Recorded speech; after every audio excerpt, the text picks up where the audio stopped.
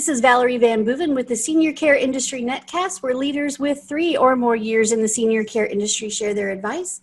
It's 6 questions in 9 minutes, so let's get right to it.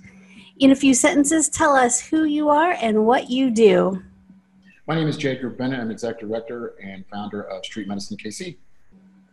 Awesome. And tell us a little bit about what that means. Got it. So Street Medicine KC is a bunch of nurses, doctors, and therapists that primarily hit the streets, under the bridges, and homeless encampments and provide direct services and build a bridge for them to actually get services they needed, whether it's a primary care physician, housing, social services, and really heavy on the mental health. Wow. Can you do this in every state, in every metro area, like right now? we are trying.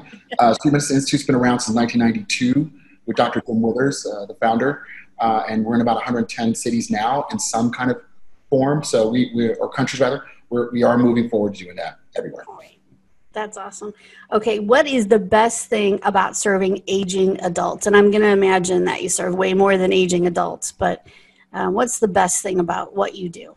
So a quick thing about individuals that we primarily serve, they're homeless. So on average, their life expectancy is about 27 years shorter than those that are housed.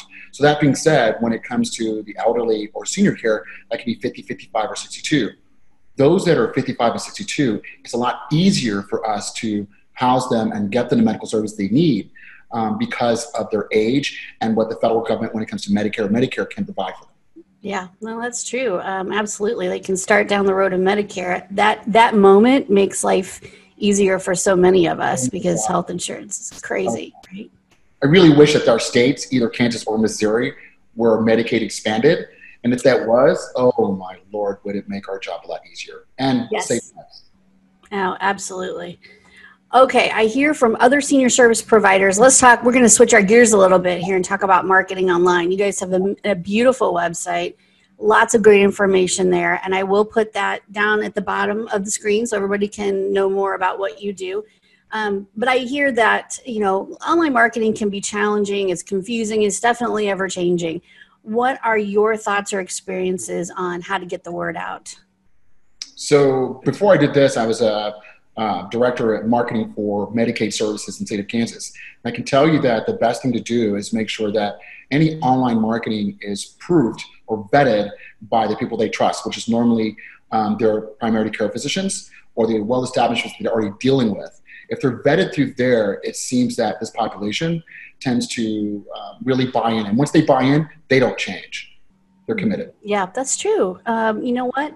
Our doctors and nurses advice holds a whole lot of weight for our senior population. And you're right. If it's vetted through, if they say that's probably correct, then that's the way it is. That's right.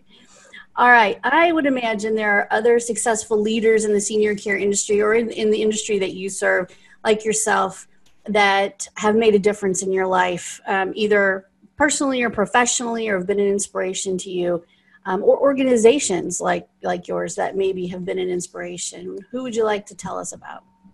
I would talk about both hospice cares that are in our metro area and how they deal and respond to those that are end-of-life situations and what that looks like and means.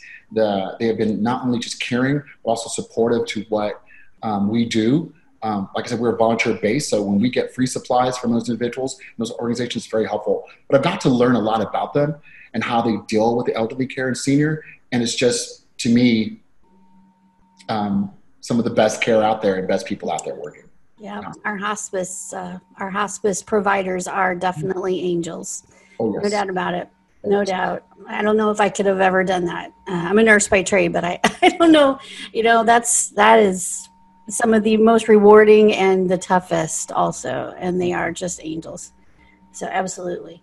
All right. What piece of advice would you give our senior care providers who are out there right now?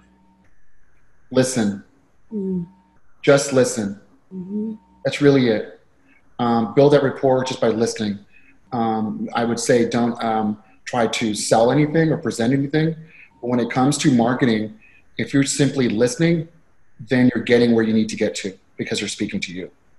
Yeah, that's true. If they're talking, they're interested in sharing, and that's half the battle. And being good listeners is what we owe our seniors, listening to what they have to say. All right. So my last question is supposed to be my fun one, but everyone says it's the hardest one. So I'll elaborate a little bit. When you have a win in life, I could be professionally, personally, and a win could be anything from someone, maybe they are off the streets and they got housing, or, just someone making someone's day happy. When you have a win, how do you like to celebrate? A few years ago, I had a couple drinks. These days, yeah, I still do. These days, I kind of just stop and tell the story. I don't tell a lot of my story a lot when we're out there doing what we do, but I'll tell you this one quickly. Last week, Monday, gentleman, 61 years old, he turned 62 on the 10th. So he can't move into the apartment until the 10th, but we already have all of his furniture lined up. And we're going to have a good little celebration for him, some cake, ice cream. And for me, when that happens, that's when I stop and breathe, right? You realize what you're doing, because the rest of the days, I just go, go, go, go, go. We all just go. And then we don't realize until the end of a success story like that for this man, and we just stop and like, wow. It's like freezing a moment in time. And then that's when I celebrate. That's when I know I'm celebrating, because normally I don't celebrate much. I just keep to the grind. Yeah, absolutely. We do that. It's hard for us to stop because we have another person that needs help. We have another thing we can do, another person that we can work with. But yeah, celebrating. We've had a lot of folks on the show. Some of them one of them took his bottle. It's, a well-respected hospice physician. Took his bottle of tequila out from under the desk and said, a little bit of this. So, a little bit of 12 with one cube. You never know. So, I think everybody has their own way of celebrating, and we are very busy. And as we get older, I think, it's a little bit of celebration goes a long way for me. So, yeah. Well, thank you so much for doing the show and for educating us about what you do, because this is definitely a little bit different from what we normally hear about, but your story and your website alone tells an amazing story. So I appreciate that. And we'll definitely make sure lots of folks get to see what you have to offer. Thank you so much. I appreciate it. Thank you, Valerie. Take care.